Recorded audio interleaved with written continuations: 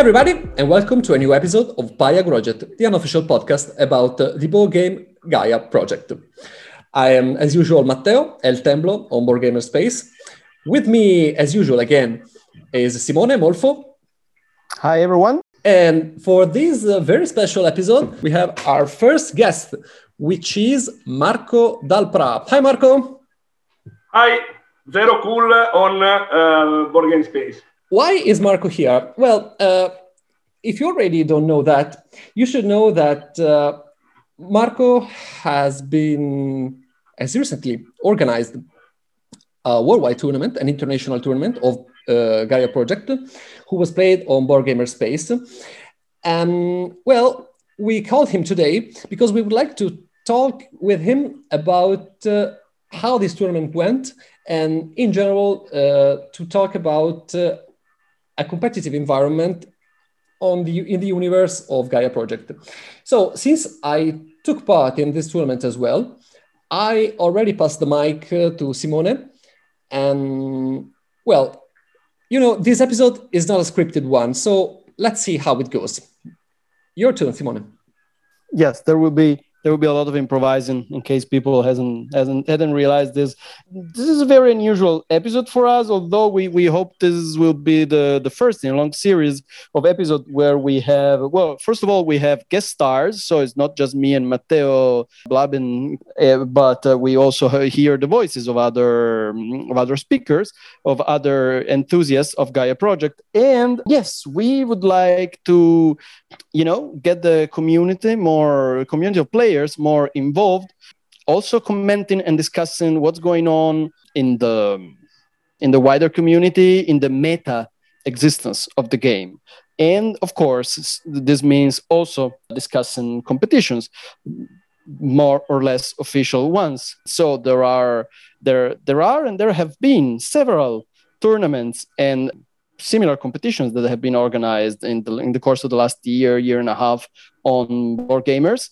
And probably the tournament organized by Marco is one of the most of the longest one. How long did the tournament last, Marco? It lasts, I think, 9 months. At the beginning, the idea was to do something different, but the problem is that many players, some players, not a lot, but some players were slow to play. Mm-hmm. And since the games were turn-based, the problem is that some games went really, really long. And in fact, till now, some games of the last round has not finished yet. So the duration of the tournament was more long than what I expected. But of course, I think that in the new tournaments that I am going to organize, I think last year, I will try to solve this problem. All right, so let me get this straight. The tournament is finished in that we already have a winner, but some games are still going. Is that correct? Yes, just few games. I think one game. Game finished yesterday, and another one is going to finish in these days. But okay, we have already the winner that is here. That is Matteo. The winner is here with us. Yes, in fact. And so, but the game that must finish yet is of a game between people that cannot have the chance to arrive in the first positions. So the first 20 positions are freezed. All right, 20 positions. How many participants did the tournament have? There were 44 participants at the beginning. After a few games, 2 of them dropped. And because it is really nice, one guy said, I cannot play with these slow games because I think every night about the game, so I want to play only live games. And another guy dropped because, I don't know, he didn't have the time to make many games. And so the first 3 games, he was really slow, and then he dropped it. But I have to say that 40 players played almost all the games. So I think that is a good number. I am very satisfied of that. Okay, with the problem that some games went really slow, but I'm really happy about that. All right. Yeah, I think that's a problem in general. Like platforms such as BGS give us the opportunity to play basically non-stop in 24/7. We can play Gaia Project and we can play online. We can play with our friends even if they live abroad, or if we meet new people. And there is an international community now of players to Gaia Project. That's a really good thing. But the disadvantage is that we need to basically, if you want to organize something like this, you have to organize it in a turn-based way, right? I mean, it would be possible to organize live online games, but that would be more difficult for sure. And coordinating 40 people from all over the world, well, that's going to take some serious organizing. So yes, of course, I have to say one thing about this. I do not totally agree, because for what I saw, when I had some games with one guy from Brazil and one guy from India and me and another guy from Europe. And what I saw is that we managed to find a timetable, a time that was good to play. I think 1 hour, 2 hours every day. We played quasi live. I think that if you want to find the time to play everybody, you can try to do it. Of course, you can also say that not all the games must be played at the same time, but the guys must agree a time to play, but you have to do that in 3 days, 1 week, in the weekend, just to decide. But the idea is that, okay, you need to find a slot. Of course, if you play in the tournament, you need to know that you must give, how can I say, some availability to have 3 hours to play an online real-time game. So what I think is that, okay, it's difficult, but with some flexibility, you can try to do that. Okay, I'm not sure that it will work, but probably it's much better than the solution that I found for this tournament. That, of course, was I thought this solution, in order to have people from all around the world and to have a lot of people that play in a synchronous way. But I saw that this was really hard, because some guys plays really fast. Some guys look at the board game space just a few times a day, and so this slow down really the time of the games. For example, there was a guy that was really, really slow, but if you are, when I added him to a WhatsApp group with all the other guys, and everybody said, okay, it's turn to the next player, he increased his speed very much. So, but okay, you cannot do this every game for every people. So I don't know. I think that probably we can think to try a real-time games for a tournament of this kind, but I'm not sure. But I think that probably it could be better. Okay, so for the benefit of our listeners, I'd like to quickly recap the structure of this tournament, how it worked. As we said, there were 44 participants, true, which dropped, but is a very low rate, to be honest. And the players had to play 10 games in an asynchronous way, as we have already said and discussed. And for each game, the first player got 6 victory points for the tournament. The second one got 3, the third one got 1, and the fourth got none. Apart from, if I remember correctly, 2 games, Marco, correct me if I'm wrong, the players with the highest ranking played together at the table 1 and so on. So the players which ranked from 5th to 8th, which is super difficult to pronounce for me, played at table 2 and so on. So this way, you were sure not to to not meet people whose skills were too far from yours, which is also interesting because it allows every player to confront, to fight for the ranking. And since there were so many games, you had the opportunity to rank up the rankings for a very long period of time. So I found this very, very interesting. Can I ask, Marco, why you decided for the 6-3-1-0 system? Were there any, specific reasons? It was just an experiment. Maybe you tried already that in some tournament in the past. The main reason is that first place and third place, for example, must be better than 2 times second place. Second place and fourth place must be better than 2 times the third place. So if your results are good or are the same on average, if you had a better result in one game, you should have more points. This is the main idea, and this is like, for example, Formula Uno. This is like, for example, a lot of games and sports where the points are not proportional to the position. This is what I mean. I played a lot of time, 3 times, the European tournament of World Games in Essen, and there the points were 5-3-2-1. The first guy got 5 points. That is proportionally more than what takes the second and the third, but the second and the third and the fourth place were in proportion, and I didn't like that. For what I see in all the board games tournaments that I did, also, for example, the ones with the big, that is that are the guys that organize games in Italy.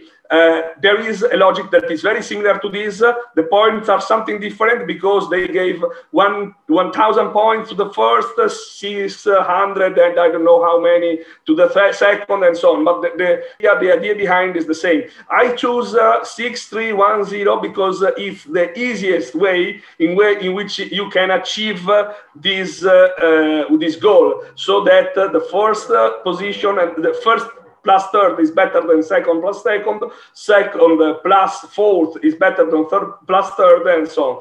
It is just the simplest way in which you can achieve this. Okay, thanks. So another recap, the games themselves were structured this way. Each table was independent from the other ones. So each table had its setup, both the map and the tech trees and such were decided random. But each player had to choose a faction using the auction system.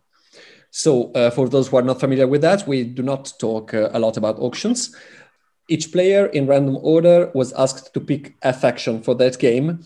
And the other players, and all players, including themselves, had to bid for each faction. In case you decided to pick a faction that was already picked, you had to give one of your final victory points. And if another one wanted to take the same race, that player would pay 2 victory points, and so on, until all factions were picked. And in this way, one or more, of course, of the factions were picked with no penalties. The auction system is a bit controversial among the gaming community. I know that Simone doesn't love it, for example, but I will leave you two to discuss this. And I'd like to take just the opportunity to, ask again to Marco why you chose the auction system. And then, if Simone wants to comment, he's welcome, of course. First of all, the auction system, it is the standard one, the first one that were implemented on Board Game Space. And it is an auction system that is used exactly in the same way on Terra Mystica and on Board Game Arena, and on other games that has a faction or that has not that are asymmetric. And I think, for what I see, that it works very well. I use it also in some tournaments, Italian board games competitions, different kind of actions, but I think that this is the better for what I see, in my opinion, and it's only the opinion of a lot of guys that make a lot of tournaments. And in fact, for example, this kind of action made in exactly in this way was adapted to many other games in the tournament with Big, that, as I told you before, are the guys that organize the Italian tournaments. And so this, I can say that up to now, this, for what I see, this is becoming the default action mode that you have in games like that. And why this? I think that, and why I'm saying that it probably is the better. Because, first of all, you have to know all the races that there are on the game. And this is very important to choose to make the correct bet for any faction. And this is why, for example, I really don't like the other action mode that you have on Board Game Space, in which you bet for the race before knowing all the other races, all the other factions. And this in Terra Mystica and in Gaia, specifically in Gaia, is not a good idea, because what I bet for a faction really depends strongly from the fact that there is a faction or there isn't another faction of a specified color. So this is fundamental, in my opinion. And then I think that in general, action is very good, is necessary to give some equity to all the factions of the game, because the setup is random, totally random, and we know that in some setups it's clear that some races, that some factions are take very big advantages. For example, in setups, just there are many possibilities, but just if you think to the cases in which all the white planets are near, at the center of the table, and it's a big advantage for the white, so it's correct that the white must bet more points to be played. So I think that the action is a very good idea. It's the best thing to do to give equity to the game, because if you just pick faction in order, for example, like in Snellman, there are some situations in which I play Terra Mystica on Snellman, and I really thought that with that race, playing as fourth player, it was quite impossible for me to win the game. In my opinion, it's very, very important that there is an action. And this modality of the action is very good, because you have always under control what is happening. I mean, if you bet, you know that all the other factions will play with the points that are already bet, or more points less from the beginning. When you bet, you exactly know what you are going to bet, you exactly know all the other factions that there are, and you can make a bet without surprise. Also, there is another thing that I like, and the reason is that with this kind of action, it should not happen that you bid for a faction that you don't want, because sometimes it happened, and also to me, to be honest, that I took a race, a faction that I didn't want, because I was supposing that someone was going to bet more for that race, and not anybody did do that, and so I took a faction that I didn't want. What I mean is that if you make a bet for a faction, you really can play that faction, because with this kind of action, you are not sure that somebody will make another bet for that faction. And overall, another thing, I love action because you need to know how to play all the factions. Because, for example, in some games, I saw, also in the tournament, I saw that, for example, Lantis in one game were really had a really bad setup, and so the auction went crazy with more than 20 points for every other faction. And then, of course, the guy who took Lantis had to know how to play them very well, because if you know how to play well Lantis, for example, in that case, that is a faction that is not well played by everybody, you took a very big advantage because other guys start with 20 points less. So I think that making a summary, the reasons why this auction is good is that you must play well all factions. There is equity in the game, and you exactly know for what you are going to bet, and you have no surprise. Okay, so thanks, Simone. Have you listened? You have something to say about this, maybe? I didn't really want to turn this into a pro and against auction episode, also because we have plenty of stuff to comment upon yet. But if I have to say why I do not like auction very shortly, and maybe you can cut me on these, well, there are several reasons. Well, first of all, you're introducing in the game a new mechanic that was not originally part of the game. And in this way, you're actually altering the nature of the game itself. And auctions are based on a bidding system. At that point, that becomes gambling, right? Gambling not in a bad sense, but gambling in the sense that you're basically relying on mechanisms such as those that you have in games such as poker, I don't know, where you have to bluff, where you have to, scare people out of doing something, trying to convince them that you will raise the bid, or so you are adding a whole new set of mechanics in the game that should not belong to a game such as Gaia Project. The way I see it, also, I always get the impression that people who defend and support the auction system are mostly, not necessarily, but mostly former players of Terra Mystica.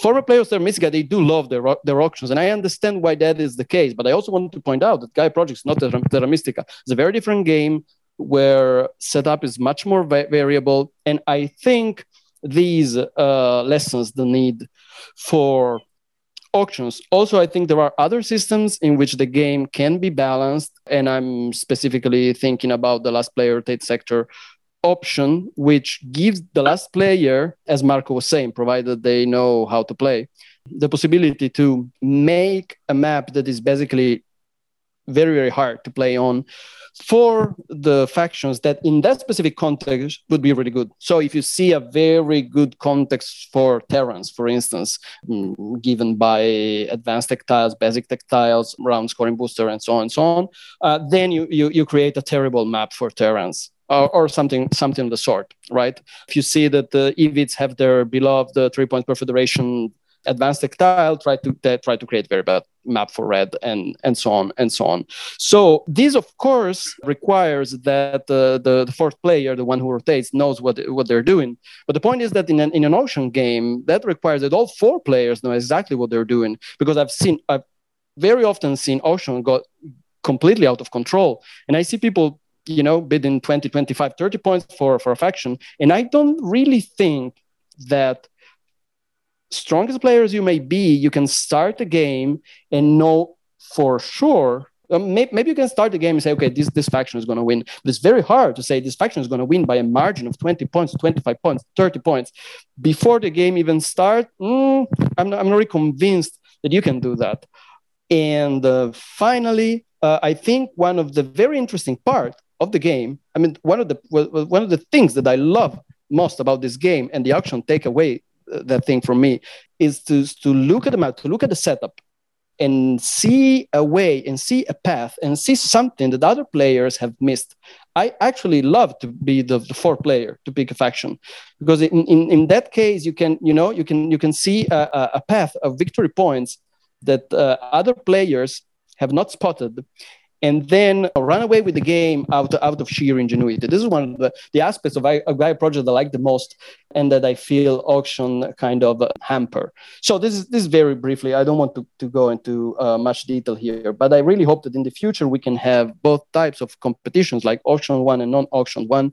And I mean, there are several different ways to go in both directions. I think there are several different types of auction that you can implement. There are several different balancing mechanisms that you can implement for non-auction games. But Marco correctly pointed out that sometimes player order is important. Sometimes you are I think that happens way less than people say, but sometimes you are left fourth player and you know that it will be very difficult for you to win the game because there were three playable factions and they've all been picked, and so you're left with a not so good choice. So I think one of the main mechanisms that we would need to implement if we ever were to try a tournament without auctions is to give everyone the opportunity to be first player, second player, third player, and fourth player in the same distribution.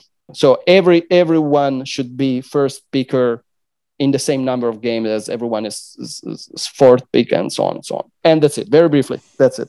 I see. Yeah, I think that the debate for auctions, for rotating sectors, will never see an end because both methods have advantages and disadvantages. Talking about this tournament instead, I don't know, Marco, have you, as a player, because you also played in the tournament, as a player, talking about the game, not about the structure of the tournament, but the games themselves, what were your impressions? Did you see lots of different factions picked? What we players as a community say was true? Did players pick all the same factions on and on, or maybe you saw some variances? I don't know. Talk freely about this if you want. For what I saw, many players picked up the usual factions, but there are two exceptions. And the first one is that some players enjoyed to put random faction on the games. So, I mean, the factions that were not good for that game. And so these created really wild auctions to not to take those factions. So it's true that the main picked factions were Tacrons, Ambas, Terrans, Itars, Ivits, and also Asdallas. For what I see, I didn't make the statistics yet about the number of picks of every faction, but I am quite sure that those are the most picked. Then, of course, sometimes some players put Lantids in the auction in some games where that was not good for Lantids, or I say Lantids, but also other factions, for example, Gleans, that has not a big flexibility, are very good on some setups, but they are really not good on other setups. So for what I see, this happened. And then there are few players, and one is one friend of mine, that choose to play with the less picked up factions, but he used to do this also when we play together out of the tournaments, and because he really likes to find really strange and unusual ways of playing anime. He liked to play in a very different way from other guys, for other players, and he loves to use very vertical strategies on the setup. So for what I see, there are some players that do this. I also saw that the most played factions were played in much different ways. For example, one of the differences that I see a lot of times, and is one of the biggest discussions about the factions of the idea project, and is that with the Itars, if you want to start with the academy or start with the Planetary Institute, and for example, I saw games in which players played very well in one way or very well in another way. So for what I saw, also the main factions when were picked up from the players on the first table, so from the best players on the tournament, were played in many different ways. So what I really enjoyed is to see that, okay, even if some factions are picked up a lot of times, the way in which they are played sometimes are surprising. And there are a few players that I saw playing in a way totally different from what I have done. Sometimes they did really good scoring, sometimes they didn't, but it's interesting the same. So, okay, it's true that some factions are picked out more than the others, but for what I see in a tournament, when you can choose factions, you can expect something like that. But to be honest, there was a good distribution. In many, many games, we saw also other factions. For example, I have here in front of me, in the first turn, I see Geodens, I see a lot of Lantids, Firax, I see Xenos. Also in the first turns, they were played a lot. I saw a lot of people playing Baltax. So what I mean is that, okay, the number of picks of some factions are more than others, but for what I see, all factions were played a good number of times. All right, that's good to know. That's interesting. Matteo, now I would like to hear about your experience in this tournament. So we've just heard that pretty much all factions were played in the tournament, and most of them a consistent number of times. But what was your, as the winner of this tournament? Let us know. Let us learn from the best. Let us learn from your secrets. What were the factions that brought you to victory? So you played 10 games, right? Right. Yeah. And can you tell us? Yes, of course. I have all the factions I picked here in front of me, and I am seeing strange things. My 10 games were distributed like this. With 2 games each, I played Embas, 2 games, Terrans, 2 games, Firax, twice, and then once for each of these ones, Itars, a terrible game, by the way, Hadchalas, Irids, and of course, Lantids. Now that I look at them, I see weird things. For example, I never played with Teclons, and this is super weird because in a competitive environment, of course, things change a bit. Usually you might want to experiment. You should want to experiment, in my opinion. But in this case, what you do is to get everything you have learned up to that moment and try to throw all in order to win games. So since what I have learned is that Taclons are a total beast, it's super weird to me that I never played them. But I think that, once I just made a mistake, namely the last game. Except for Embas, because if Embas were in play, Taclons couldn't be there, of course. But in other contexts, I just thought that maybe Taclons, both due to maybe some wild auctioning or to unfavorable setups in terms of advanced textiles, weren't the best choice. This is what strikes me first. Then I see that I played, of course, I didn't play any orange game, but this is, a given, because you can't win with those factions, as we all know, in any context ever. But no. Sorry. Now you're putting Geodens and Baltax on the same level. That's hurting me. No, of course, I'm talking about Baltax 99% of the time, because people always pick Baltax. Okay, I'll stop it here, but I had to say this. And I played no yellow games. This is a little surprise to me, to be honest, because Xenos, I am never convinced by just seeing a game that Xenos are the best candidates to win that game. There was actually one game when it's the one where I played Irids, where Xenos had a really good setup. I remember that they had the 3-point per victory tile on top of the QIC track, but that was stolen by the Irids player, namely me. So this is a good example that Xenos, in my earnest opinion, are difficult to play, and also don't see many good setups for them. There was one game where I badly wanted to play Glints. It was the 4th one. I threw Glints in and I wanted to pick them, but something super weird happened because everybody started auctioning everything like madmen. And Greens went at -20. At that point, I said, okay, let's be honest. It's a good setup, but it cannot be that good. Everybody was at -20 except for Lantitz, which I'm very grateful for because I picked Lantitz and I won that game. And it was like the best one. But yeah, in general, I have to be fair. I saw a lot of variability among the various factions. But looking at my picks, I have 3 blue games, 2 browns, 2 reds, a nice second place with the Hachalas. It was a very nice game. 1 white. This is because ETARs are good, but I'm not the best one at them. And 2 gray. My final note here would be that the 2 games with Firax were among the worst ones.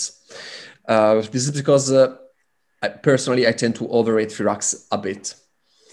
Yeah, all in all, I played lots of different factions and I was rewarded in most of cases, as you said before, that I think I had 60% of my games were due to seeing things that maybe other players didn't. For example, the first game was with Ambas and I won it by rushing the 3-point per federation tile on top of the navigation track.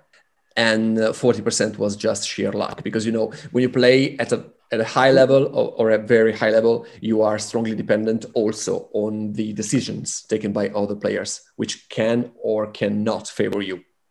Well, before I was referring to the idea that you can sometimes see something, some secret path to victory that other players haven't spotted. Well, I had in mind something more subtle than 3 points per federation for Ambas on the top of the navigation track. I mean, if nobody else in your game saw that, well, that's a problem then. That's not exactly, oh, I'm going to do this a secret trick and nobody's going to see me coming.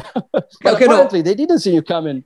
No, but to be fair, that was my first game. So that could happen because, during the first... or the second round, players are basically random sorted. So you are not playing against people who won before. You don't know if you have a very experienced player or not, and stuff like that. Yes, I was joking. So during the last games, that could happen. No, when what you were referring to happened was during that 4th game with Lantitz. I am 100% sure about that. Because there was the 3-point per mine advanced style on top of the science track. Mm-hmm. Yes. And I'm sure that nobody saw that coming because I took that round 4, as I said in our Lantitz guide, and that granted me something like 27 to 30 points. It was madness. Yeah. And I won that game by a very large margin over everybody else. Yeah, that was probably one of these situations in which somebody, throws a faction in the auction system to tweak the meta a little and to create this not particularly healthy mechanism in which, now there is a bad faction in the pool and somebody's going to get stuck with it. And yeah, they probably didn't expect you to, to score some 30 points out of an advanced tactile and win the game. So sometimes that plan can backfire. That's another thing I don't really like about auction game, but the problem can be eliminated by, adding the rule that if you pick a faction and nobody outbids you on that faction, you're stuck with that faction. That should really dissuade people to throw in bad inverted commas factions just for the sake of it, I never thought about it that way. You're right. I also saw that as the games progressed, the distance in terms of final scoring between the players shortened by far. I think that the last game, and Mark will correct me if I'm wrong, so all players within a margin of 7 points or something like that, right, Marco? Yes, but I have to say that I was just looking at this just now, and for what I see, with some small exceptions, in the table 1, especially in the table 1, the difference between the players was always very, very low. Okay, in the last game, it was only 14 points, but it was a very crazy and strange game. But I have to say that all the games of Table One, there was a very big equity. For example, with the exception perhaps of one or two games. But I was looking at this, and I think that this means that players at the first tables could give very correct weight to the factions. And this means that probably there is nothing that is really, really evident that somebody didn't see. Of course, there were some strange and not usual strategies that probably were not seen in some situations, but I think that the equity that we have in the first table during all the tournaments is important to say that, okay, the level, I think that was good for this reason, and all the games that I played at Table One, I think that I played 4 or 5 games at Table One. The first 2 games were random, but then from the third game, the Table One was made by the players that achieved much more points in the previous games. I think that I really enjoyed a lot those games because of this reason, because even the one that I arrived fourth with Nebras, okay, I arrived fourth with a big difference of points, but because I made a big error in turn 5, without that error, I don't know if I could win the game or arrive third, but of course I would have been near to the others. Yeah, as long as the tournament progressed, I personally saw 2 things. I saw 2 things which progressed along with the tournament. The first one was that a single mistake was much more costly for you. And this is obvious because as the level gets higher, you must not make mistakes in order to win. I learned from my terrible last game with Itars, which was partly played on the seaside, and this is why I was not very focused on it, to be fair. But I made some very bad moves during the last rounds, and that cost me a lot. I arrived third. And the second one was that also with this progression, I saw that the strategies which were played by players in general, but especially by the winners, tended to be different from the strategies you may recommend in guides like those that we write. A nice example of this was that very last game, which won by Marco in a spectacular Darklands game, where he rushed the 3 hours button on top of economy. I don't know, Marco, was it? No, it was a crazy game because I totally had to change my strategy because there were a very good tile on the top of the science that was the tile of 2 points for every upgrade in research. And I wanted to take that with the Taclons, and I made a first step on science that was taking the tile of 4 power. And my idea was to do that. But crazily, the Evits made the total rush on that. After the first tours, I saw that insisting on it, probably I could also take it before Evits, but during the game, I was not sure about that. And I had to really change the strategy. And I upgraded the navigation. And then it was not, I didn't see it at the beginning, but I took the tile of 3 ore for every turn. And at the 5th turn, there were points for the steps. And I think that I arrived to that turn with 15 ore, and I made something like 20 or 22 points with steps at the 5th turn. Yeah, this is what I was talking about, because we saw a lot of improvising, which meant changing plans according to other players' strategies. I really like that because I saw these Taclons with infinite resources who never stopped their turns, basically. This is what I like the most because you really, I think that you really know how to play if you both know which can be a good path for you, but also you can improvise and change stuff while you're already going. These are the 2 things I saw, basically. I totally agree with this, and I have to say that I also really like this, and I saw, like I told you before, that some strategies were really, really strange and probably was improvised, like my strategy in the last game. And so, to be honest, I think that good players must play well outside the patterns, and the good players are the ones that play better outside the patterns. All right. Thank you, guys, to both of you. Sounds like you had a lot of fun this tournament and can't wait for the next one to begin so I can enroll. Can I just say one thing about the tournament? Few very, very slow thing that I think that it's important to say. Yes. I think I am very happy of how the tournament went. Many players were happy. I have to say that I've seen three things that must be improved. We already spoke about the first one, that is probably the fact that games should be live or semi-live or something different than what we had in this tournament. Another thing that I think that could be very interesting and also answer to a question we discussed before is to choose random factions. I think that in the next tournament, I would like to see random faction for every game. So we will see who is good to play also the factions that are not the usual factions in some setups that are not good setup for that faction. And then another thing that we didn't mention is the tie-break. The tie-break was important because Matteo won the tournament and I arrived second by the tie-break.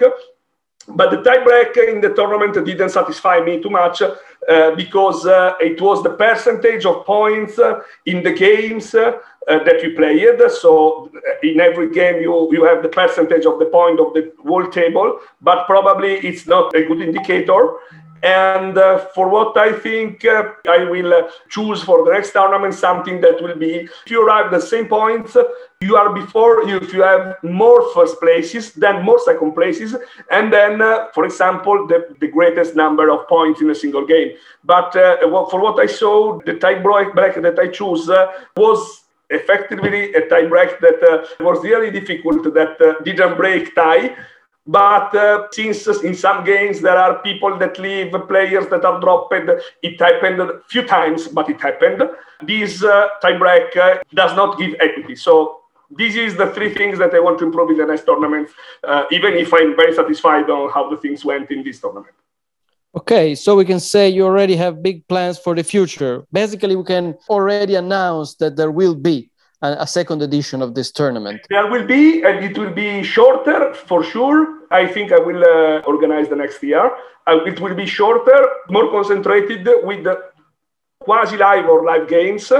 Probably also, I was speaking with a guy that participated to a tournament of Terra Mystica with some games that were on Twitch in real time. So yep. I think that also we can speak about something like that.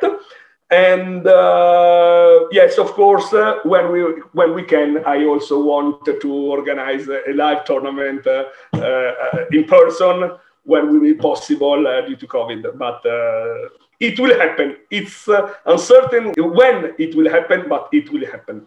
All right. Well, that was going to be my next question, but you already answered that. So we're in the realm of pure speculation here. We're in the realm of pure science fiction. But one day it will be really, really great to have live in the sense of, physically, concretely, physically present live tournament of Gaia Project. Do you think that would be possible to organize, Marco, once the pandemic situation is under control? So, absolutely yes. My idea was to organize this before the COVID situation, and I tried to organize a tournament before the COVID situation. But of course, I organized in March 2020, so I chose exactly the worst period in human history. So the tournament didn't take place, of course. But at the same time, I can say that I will for sure organize. And the main goal of this tournament, that we did online, was exactly to build a network between the most passionate and also some of the best players in the world of Gaia Project, just to make a network and to know people, to speak with people. And so this will help a lot. This will help a lot when I will organize a live tournament in person after COVID. Before COVID, I had 15 people that would have come from outside Italy. And probably after this tournament, I think that if I organize a tournament in Milan or somewhere in Europe where everybody can easily go, I think that we can also think to arrive also, I don't say to 40, but probably to 30 players, of course.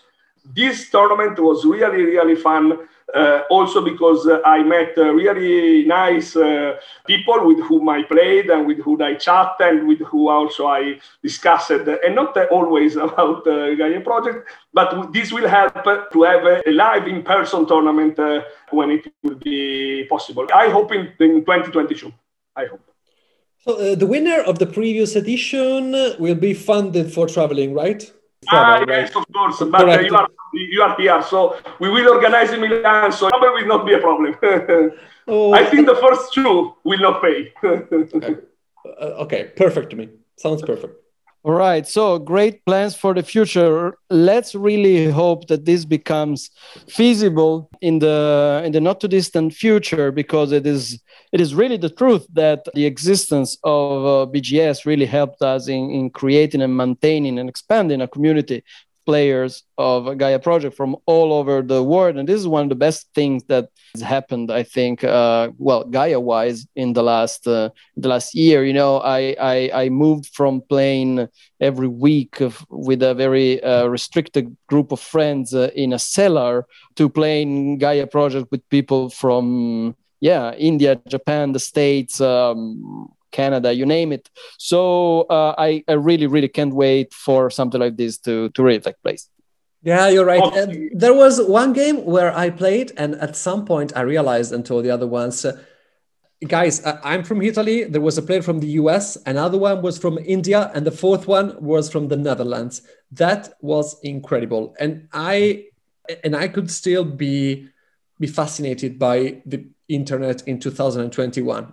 That was spectacular. You're correct. I have a game with Canada, Brazil, and India. It was the most, how can I say, the global. Game with the greatest distances that I did. And it was crazy, of course. Okay, so thanks again to Marco for visiting us. Thank you, guys. I hope you enjoyed this episode, this chat of Paya Project. Tell us what you think, if you appreciated this and maybe want more in the future. I don't know if Simone wants to say something else. Yeah, can I add just a very short shout out to our good friend from Poland, Arielito, and I don't really know how he wants me to pronounce that nickname, so I'll just pronounce it the Italian way. Forgive me, Arielito, if you can. Arielito just launched another tournament on BGS, much smaller one. It's only 16 players. Unfortunately, by the time you're listening to this, the number of players has already been reached, so you can only watch from outside. But keep an eye on that. It's going to be played in next month on the BGS platform. And it will feature a very interesting format in which all the players that play in a game, they have to play that game 4 times in a row with the same setup, and every time they will take one of the factions that have been used by one of the other players in the previous game. So it's going to be weird. It's going to be fun. Me and Matteo will be playing. We will also give some updates of the tournament as the podcast progresses. So this is really it. I think we can say goodbye to all our listeners. Matteo? Yes, of course. So thanks again to Marco for coming to visit us. And of course, thanks a lot to you all for listening to us. And here again on the next episode of Paya Project. Bye. Thank you. Bye. Goodbye.